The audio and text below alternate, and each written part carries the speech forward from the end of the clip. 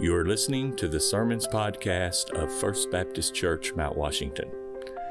I invite you to turn in your Bibles to the Gospel of Matthew, chapter 1.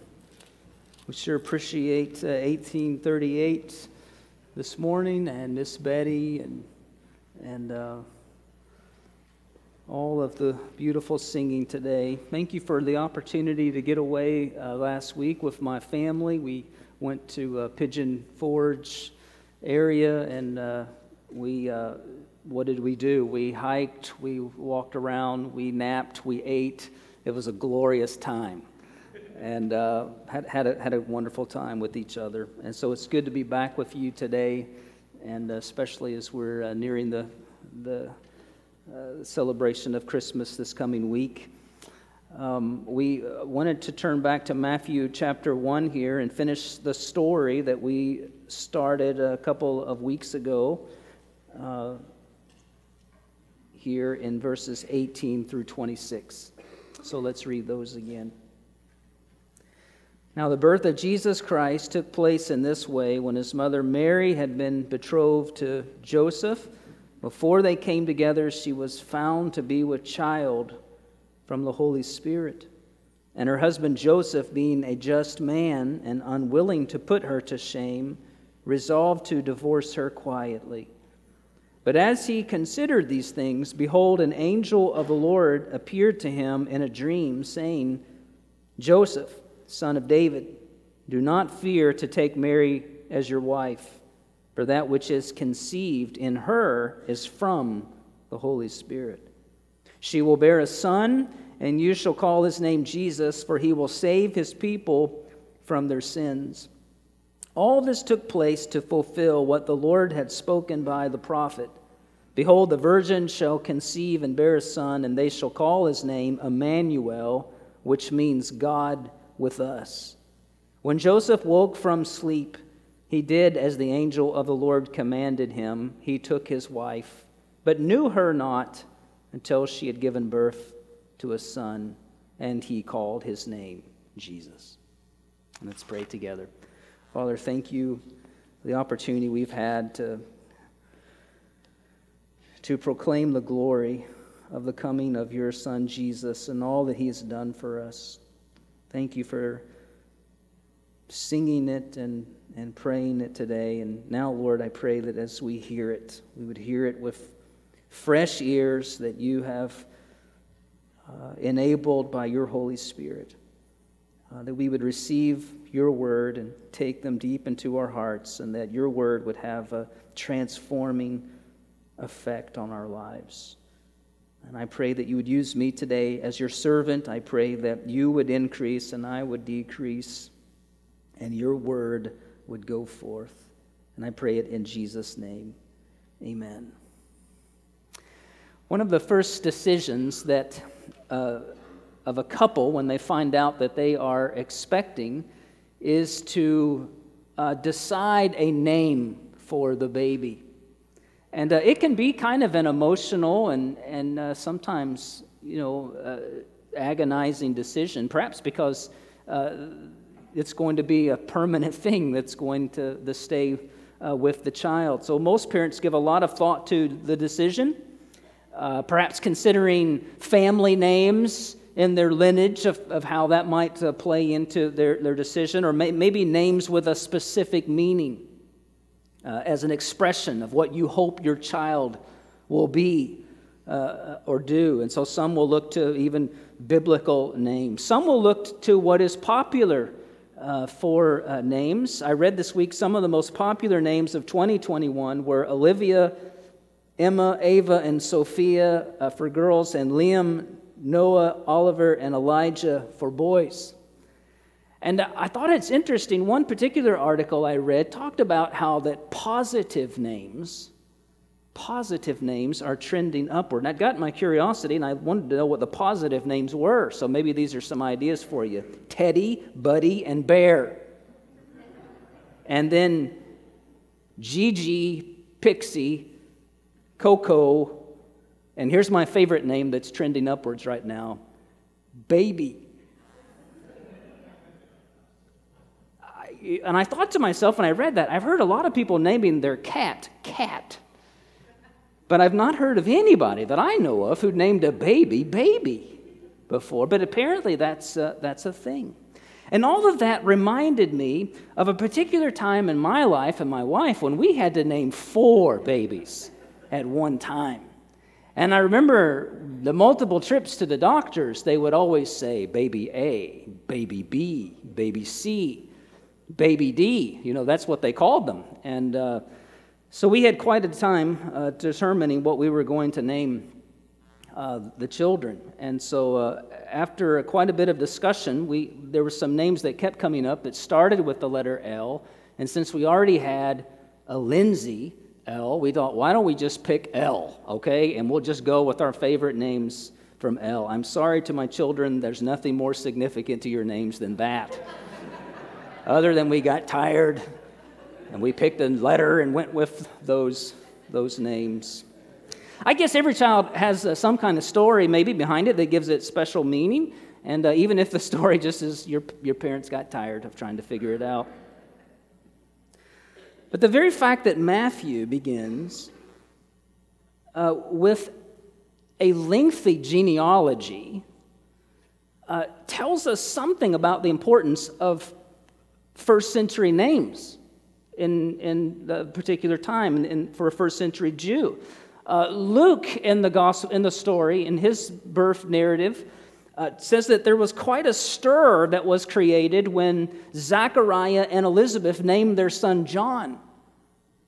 We read it in Luke 1:59. They would have called him Zachariah after his father. That's what they would have called him. But his mother answered, "No, he shall be called John."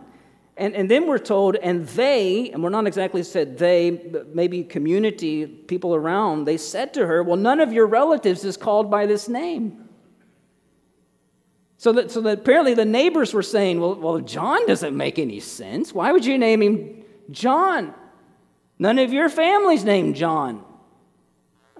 And so I'm sure perhaps there were family pressure as well. I mean, how could you slight family tradition? But the reality was John was the name that the angel had given Zechariah to name him, right?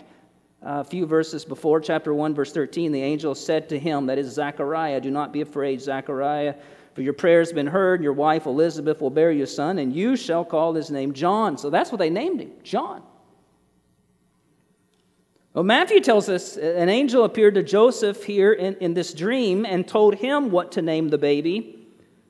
Joseph, son of David, this is verse 20, the second part. Joseph, son of David, do not fear to take Mary as your wife, for that which is conceived in her is from the Holy Spirit. She will bear a son, and you shall call his name Jesus. God had chosen the name. Which is interesting, again, because there's no Jesus in the genealogy in chapter 1 there, verses 1 through 17. There's no mention of somebody named Jesus in the family history. But there was in the Old Testament. Yeshua or Joshua is the equivalent name, which means the Lord saves. You shall call his name Jesus, the angel said. So I want us to think about that this morning. What is in a name? What is in the name? And especially the name here that we're talking about. The Bible's full of names for Jesus, isn't it? I don't know about you, but I'm thankful for those names and just my own devotional life, thinking about all that Christ is and what he has come. He is the first and the last. He is the beginning and the end. He is the Alpha and Omega. He is the Ancient of Days. He is the King of Kings and the Lord of Lords. He is the Anointed One. He is the Messiah. He is our prophet, our priest, our King. He is Wonderful Counselor, Mighty God, Everlasting Father, Prince of Peace. He is called the Lord Almighty. He is the door of the sheep. He is the good shepherd. He's the great shepherd. He's the chief shepherd, according to Peter. He is the Lamb who was slain before the foundations of the world. He is the Logos, the Word the light of the world, the light of life, the tree of life, the word of life. He is the bread of life who's come down from heaven. He's the water of life given to those who will never thirst again. He is the way. He is the truth. He is the life. He is the resurrection and the life. He is the bridegroom, our beloved, our rock, our redeemer. He is the head over all things, which is this body, the church. And here at his birth, Matthew says that his name is Jesus. Emmanuel, God is with us.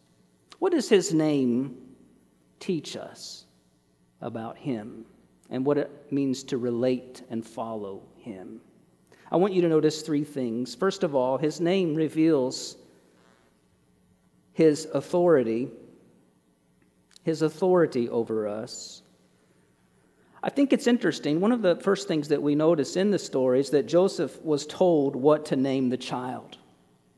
She will bear a son, verse 21, you shall call his name Jesus. Usually, as we talked about, the parents choose the name. But not with this child. God is the one who supplies the name. Well, one of the commentators that I read raised the issue like this. You only have authority to name something that you own, something that's under your management. In other words, if you invent something, you name it. You have a child together as a couple, you name it. You have the authority to do that. But the angel essentially tells Joseph here that, Joseph, if you want to receive this child into your life, this child does not come under you. This child does not come under your management. You will be under his management. You will not be naming the child. He's going to be naming you, Joseph. He's going to have authority over you. It reminds us again subtly of what we said a couple of weeks ago, that Matthew's theme here is to reveal the coming of the King. He's revealing Jesus as one who comes with divine authority over us. Divine authority over every person in creation. And we talked about how his coming, he changed everything. He's turning lives upside down and inside out, and that no one is left unchanged, unscathed, untouched by the coming of Jesus Christ. He has come not to be shaped by us. He has come not to be shaped into whatever we want him to be, but rather he has come to shape us. In fact, he doesn't come into a person without doing so. He's Lord and King. And he has authority over us. One of the reasons people may be afraid to receive Jesus into their lives is because they are afraid of what they may have to change. What might Jesus ask of me if I receive him? And so they reason, I'm willing to follow Jesus as long as it means that I don't have to do this, or if I don't have to believe this. I'll follow him under these conditions. But they don't want to be Christian for fear of what they might have to give up to follow Jesus.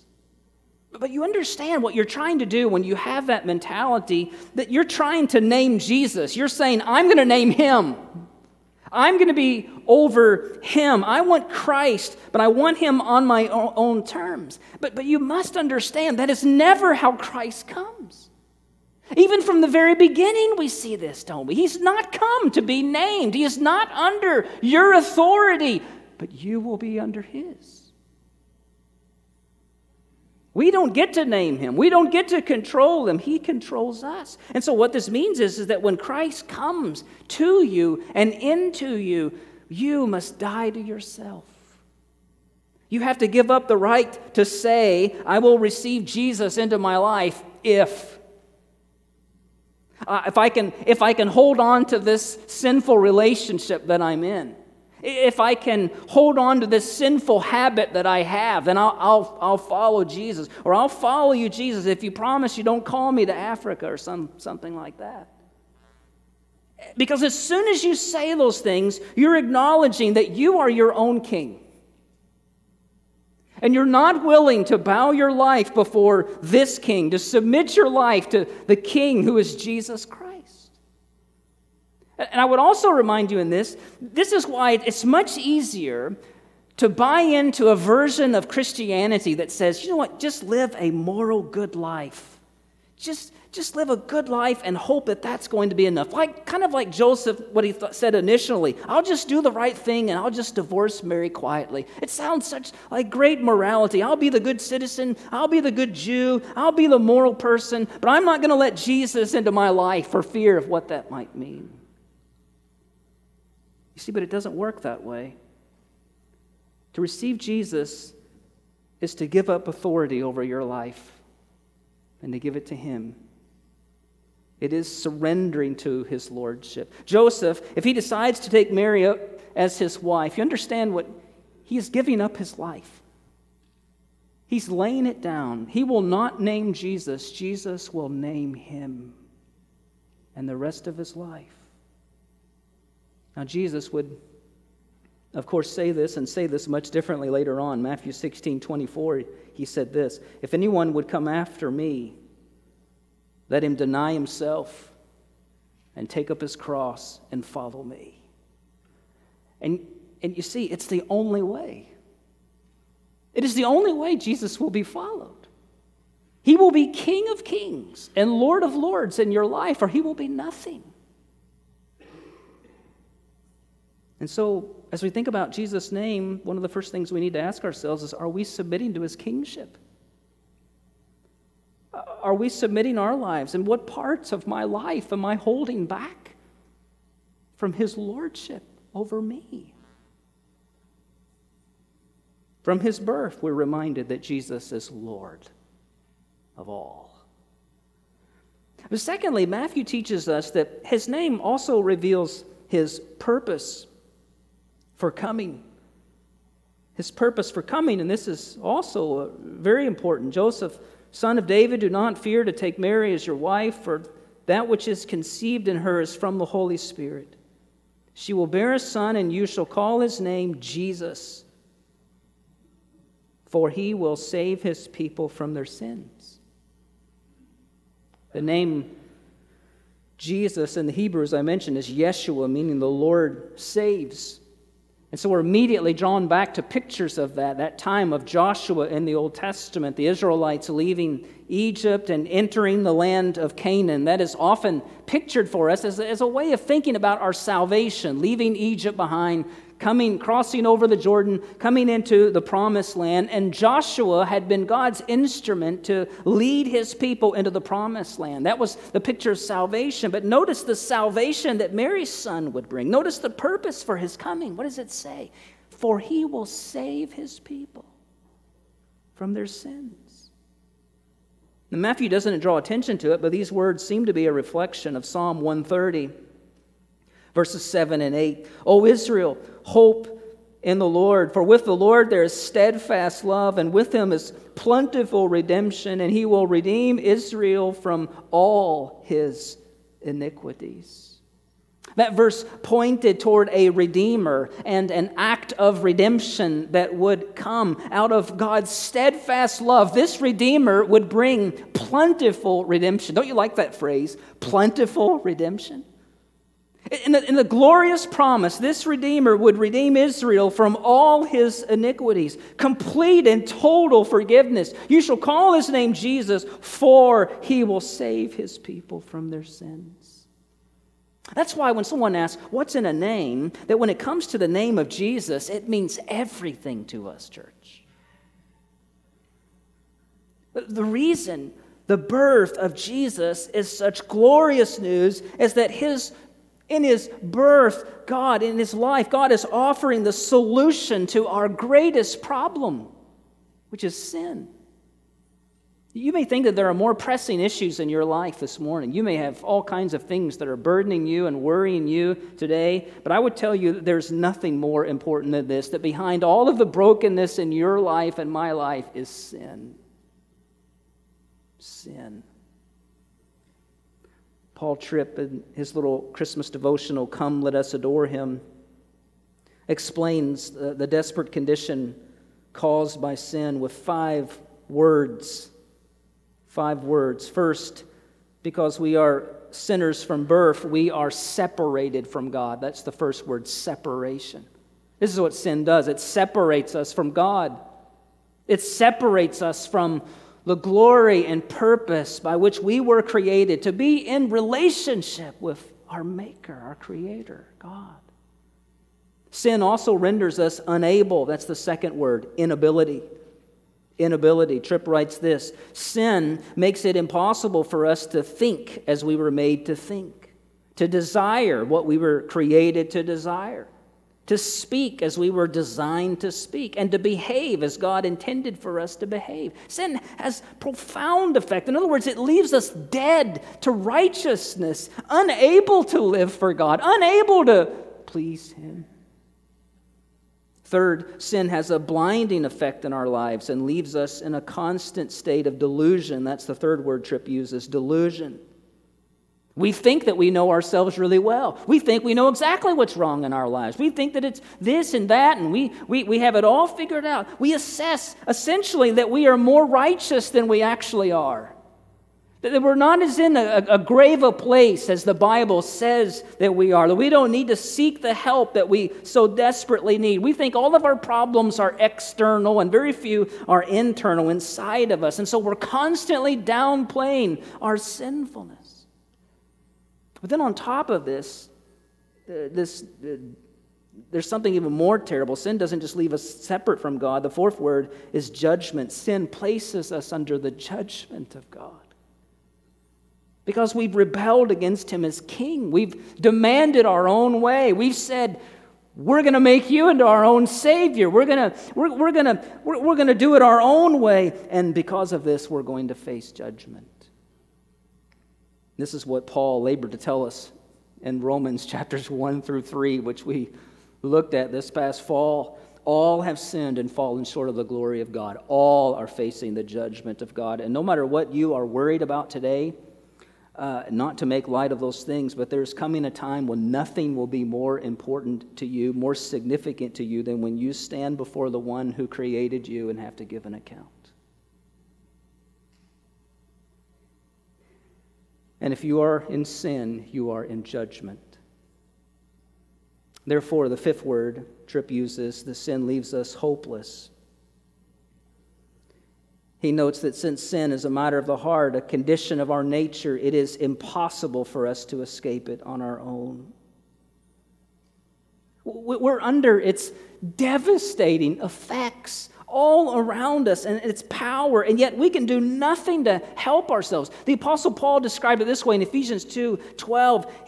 He says, those who don't have Christ are having no hope and without God in the world. They have no hope. What a description this is. Sin leaves us in all of this brokenness, separated from God, unable, delusional, under judgment, and hopeless. But you see, it's against this great backdrop of that understanding of where we are that Tripp concludes with these words in his devotional. The beautiful news of the Christmas season is that God wasn't willing to leave us in this tragic and desperate state. That in all of this, God chose to give grace to those who could never deserve His favor. He chose to rescue those who could never help themselves. He chose to forgive those who had rebelled against Him again and again. He chose not to leave us in blindness, but to open our eyes. He chose to empower us to do what we were unable to do. And because He chose all of these things, He chose to send His Son. You shall call His name Jesus, for here's the good news. He will save His people from their sins. How will He save us? Well, He lived the perfect life on our behalf.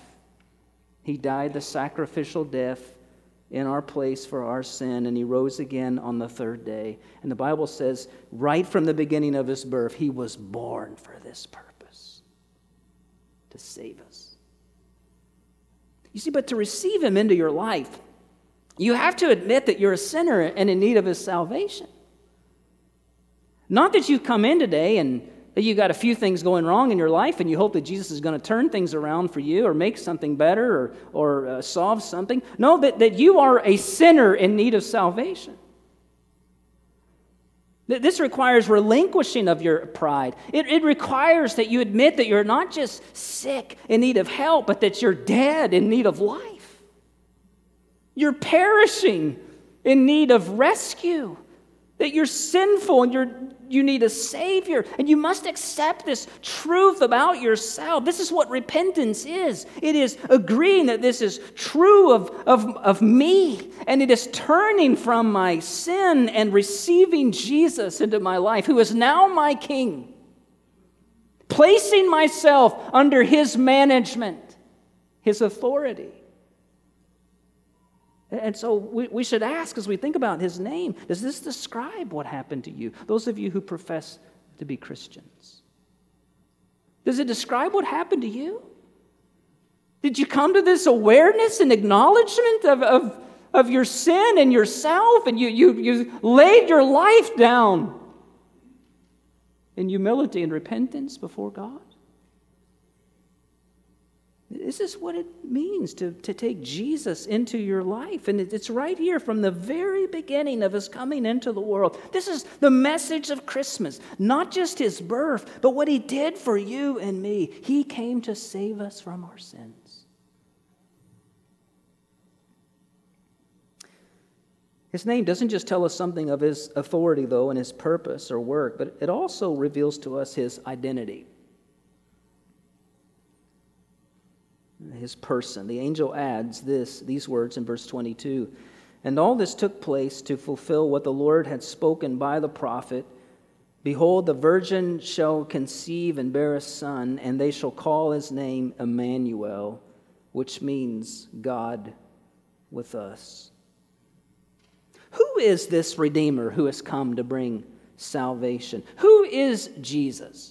And maybe even more so, how can a baby, how can a human be our Savior and accomplish this for us? Matthew tells us here in verse 22, doesn't he? Citing Isaiah 7:14, he says this Jesus is none other than Emmanuel, God with us. God in the flesh. Of all the things Christianity proclaims, this might be the most staggering claim of all, isn't it? J.I. Packer writes this in his book, Knowing God. God became man. The divine Son became a Jew. The Almighty appeared on earth as a helpless human baby, unable to do more than to lie and stare and wriggle and make noises, needing to be fed and changed and taught to talk like any other child. The babyhood of the Son of God was a reality. The more you think about it, he writes, the more staggering it gets. Nothing in fiction is so fantastic as is this truth of the incarnation. So Matthew tells us this child was to have two names, right? His name's Jesus, indicating that what he came to accomplish, which is salvation for his people, but also Emmanuel, indicating who he was, who he is, God himself. Who brings about this glorious salvation? God is bringing it about, isn't he? Not man. God is doing this. Joseph does nothing. Mary has a passive role. God is doing this. The whole story is God is doing this from beginning to end. It is God who saves. And church, we should praise him for this. How easy it is in the Christmas season with all of the hustle and bustle and all of the to-do list and gift buying and all of this stuff to forget this great gift of God to us. Perhaps William Temple said it best, all is of God. The only thing of my very own which I can contribute to my own redemption is the sin from which I need to be redeemed. Our glorious and faithful God has done it all, and that's what Christmas is all about. How awesome and assuring all of this must have been to Joseph. Joseph, do not fear to take Mary as your wife and Jesus as your son, because he is called Emmanuel. God is with us. And church, how awesome it is to be able to say today with Joseph that God is with us. He's with us. This promise is repeated at the end of Matthew's gospel again. And as you know, the Great Commission, when Jesus says, "Behold, I am with you always, even to the end of the age." He is Emmanuel. For those of you who are grieving and lonely this Christmas, know this, that if you have received Christ into your life, God is with you. He is Emmanuel. And He promises to never leave you or forsake you. How comforting is that? How comforting is that truth? I think of the old chorus, well, I'm getting older, but it seems old to me. Jesus, Jesus, Jesus. There's just something about that name. Master, Savior, Jesus, like the fragrance after the rain. Jesus, Jesus, Jesus, let all heaven and earth proclaim. King and kingdoms will all pass away, but there's something about that name. Jesus. It's no wonder Matthew tells us, verse 24, when Joseph woke from sleep, he did as the angel of the Lord commanded him. He took his wife, but knew her not until she had given birth to a son, and he is repeated again, he called his name Jesus. Think about that response. Joseph heard the word of God, he believed it, and then he obeyed it, no matter what it cost him. And perhaps if there's anything call to action in this text, surely it's this. What does God want us to do in light of the story of Matthew? How does He want us to respond? Well, we should hear it and believe it. We should hear and believe, first for salvation, because whoever believes in Him will not perish but have everlasting life. Amen? That's what the Word says. Only by grace through faith are we saved. So we should hear and believe. But for those who have believed, we must also keep believing this story. We must keep reminding ourselves of who this Jesus is, what He has come to do for us, and to celebrate this and to worship Him because of all of this. And this reminder that we must obey Him at all costs. We don't get to name Him. He names us. He has authority over our lives. We are under His management as the King of Kings and Lord of Lords. Is that your response this Christmas? And if not, why not? Why not today? Father, thank You for this story and all that it teaches us about Your Son Jesus. I pray for those today who do not know You as their Lord and Savior, that today would be the day of salvation for them. As You reveal to them and open their eyes to see their sin and their need for You, may they turn from their sins and turn to Jesus as Savior and Lord. And for those of us who are already believing, Lord, I pray these truths would comfort us, Lord, that especially those who are hurting to know that You're with us, that You've done these great things for us, and that You've not left us or forsaken us no matter what's going on in our lives.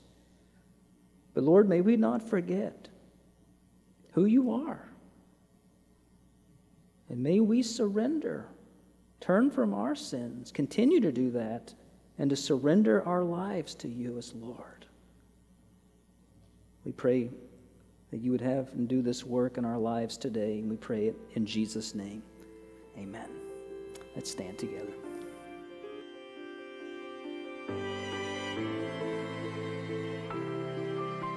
Thanks for listening to this podcast.